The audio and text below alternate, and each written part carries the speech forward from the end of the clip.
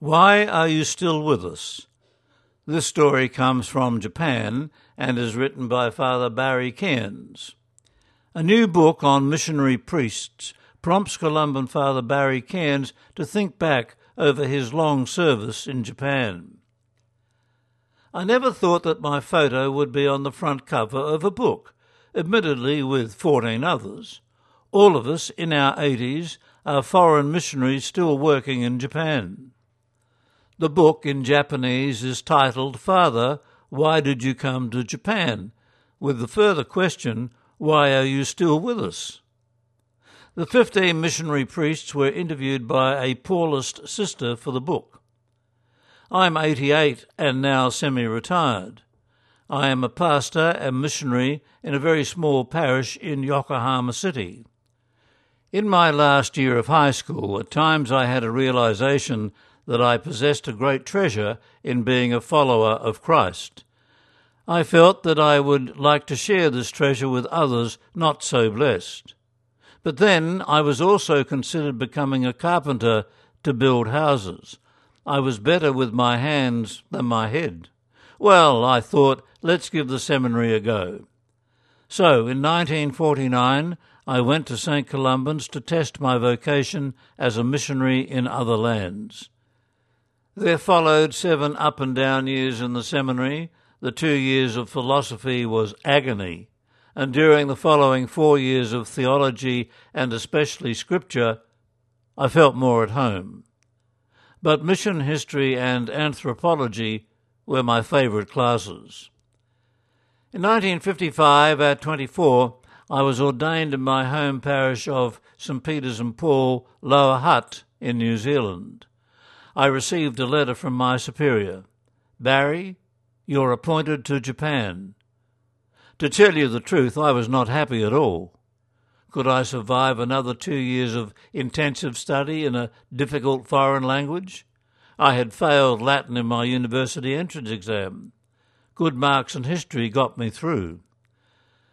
I arrived in Japan in 1956 after 31 days on a cargo ship from Sydney with 6 port calls. And after language school, I was appointed to fishing villages. Japan was still staggering from the after effects of war, and there was poverty, sickness, especially TB, and downheartedness. TB had not yet come to the country villages where ancient customs and ways of thinking had not changed for centuries. I had learnt in my anthropology class that it was important for an expatriate to have a cultural curiosity about one's adopted country. Ask questions. Why? How? When? And that was great advice. I came to know Japan and the Japanese and also to learn the language. But more was to come. I started teaching a class for people preparing for baptism. I met Japanese with no religious affiliation and saw and felt the stark emptiness of their lives.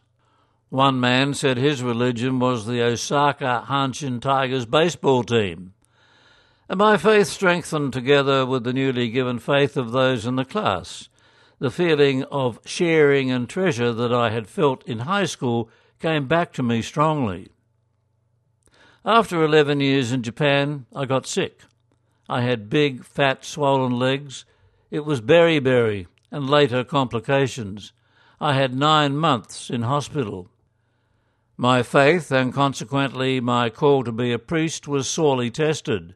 The support of my Columban confreres and my parishioners helped me. I went home on sick leave. I was desolated. I thought that I had lost my faith. It took me 3 years before I realized that behind the sickness and desolation, Christ was with me at all times. I feel I matured both as a person and as a missionary priest. There is a Japanese proverb that says, "Suffering makes a jewel of you," and how true. Then, for 13 years, I was on the staff of the Columban Seminary in Sydney as a spiritual director. I returned to Japan in 1983 after being away for 16 years. It was a different Japan. My second culture shock was worse than the first. I was posted in 3 large and busy city parishes for 32 years. I stay in Japan because I feel called to live among the unevangelized. I want to be beside the aged of Japan who feel so insecure about their future. I feel at home here, and likewise feel that the Japanese like me in their home. I also believe that the foreign missionary has a very small but important role.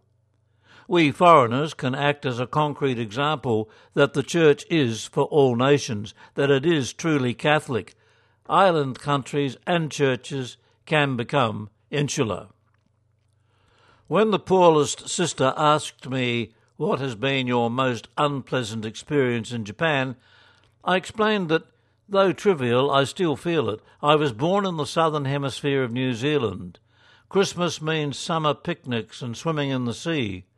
I still find a cold winter Christmas hard to take. I hear the popular song in Japan, "I'm dreaming of a white Christmas." It is never my dream, but I do let my snow-white beard grow long. I dress up as Santa Claus for the children. We give them a small present, and I ask them to give their mothers and fathers a present by showing them at least one kind act. One mother told me that she wished there were 52 Christmases a year. I feel called to be living among the unevangelized and pray with them and for them. I want to proclaim in a small way that our gentle God loves everyone unconditionally as they are. It is by the grace of God that my enthusiasm for mission is still with me. That story from Father Barry Cairns has been a missionary priest in Japan since 1956.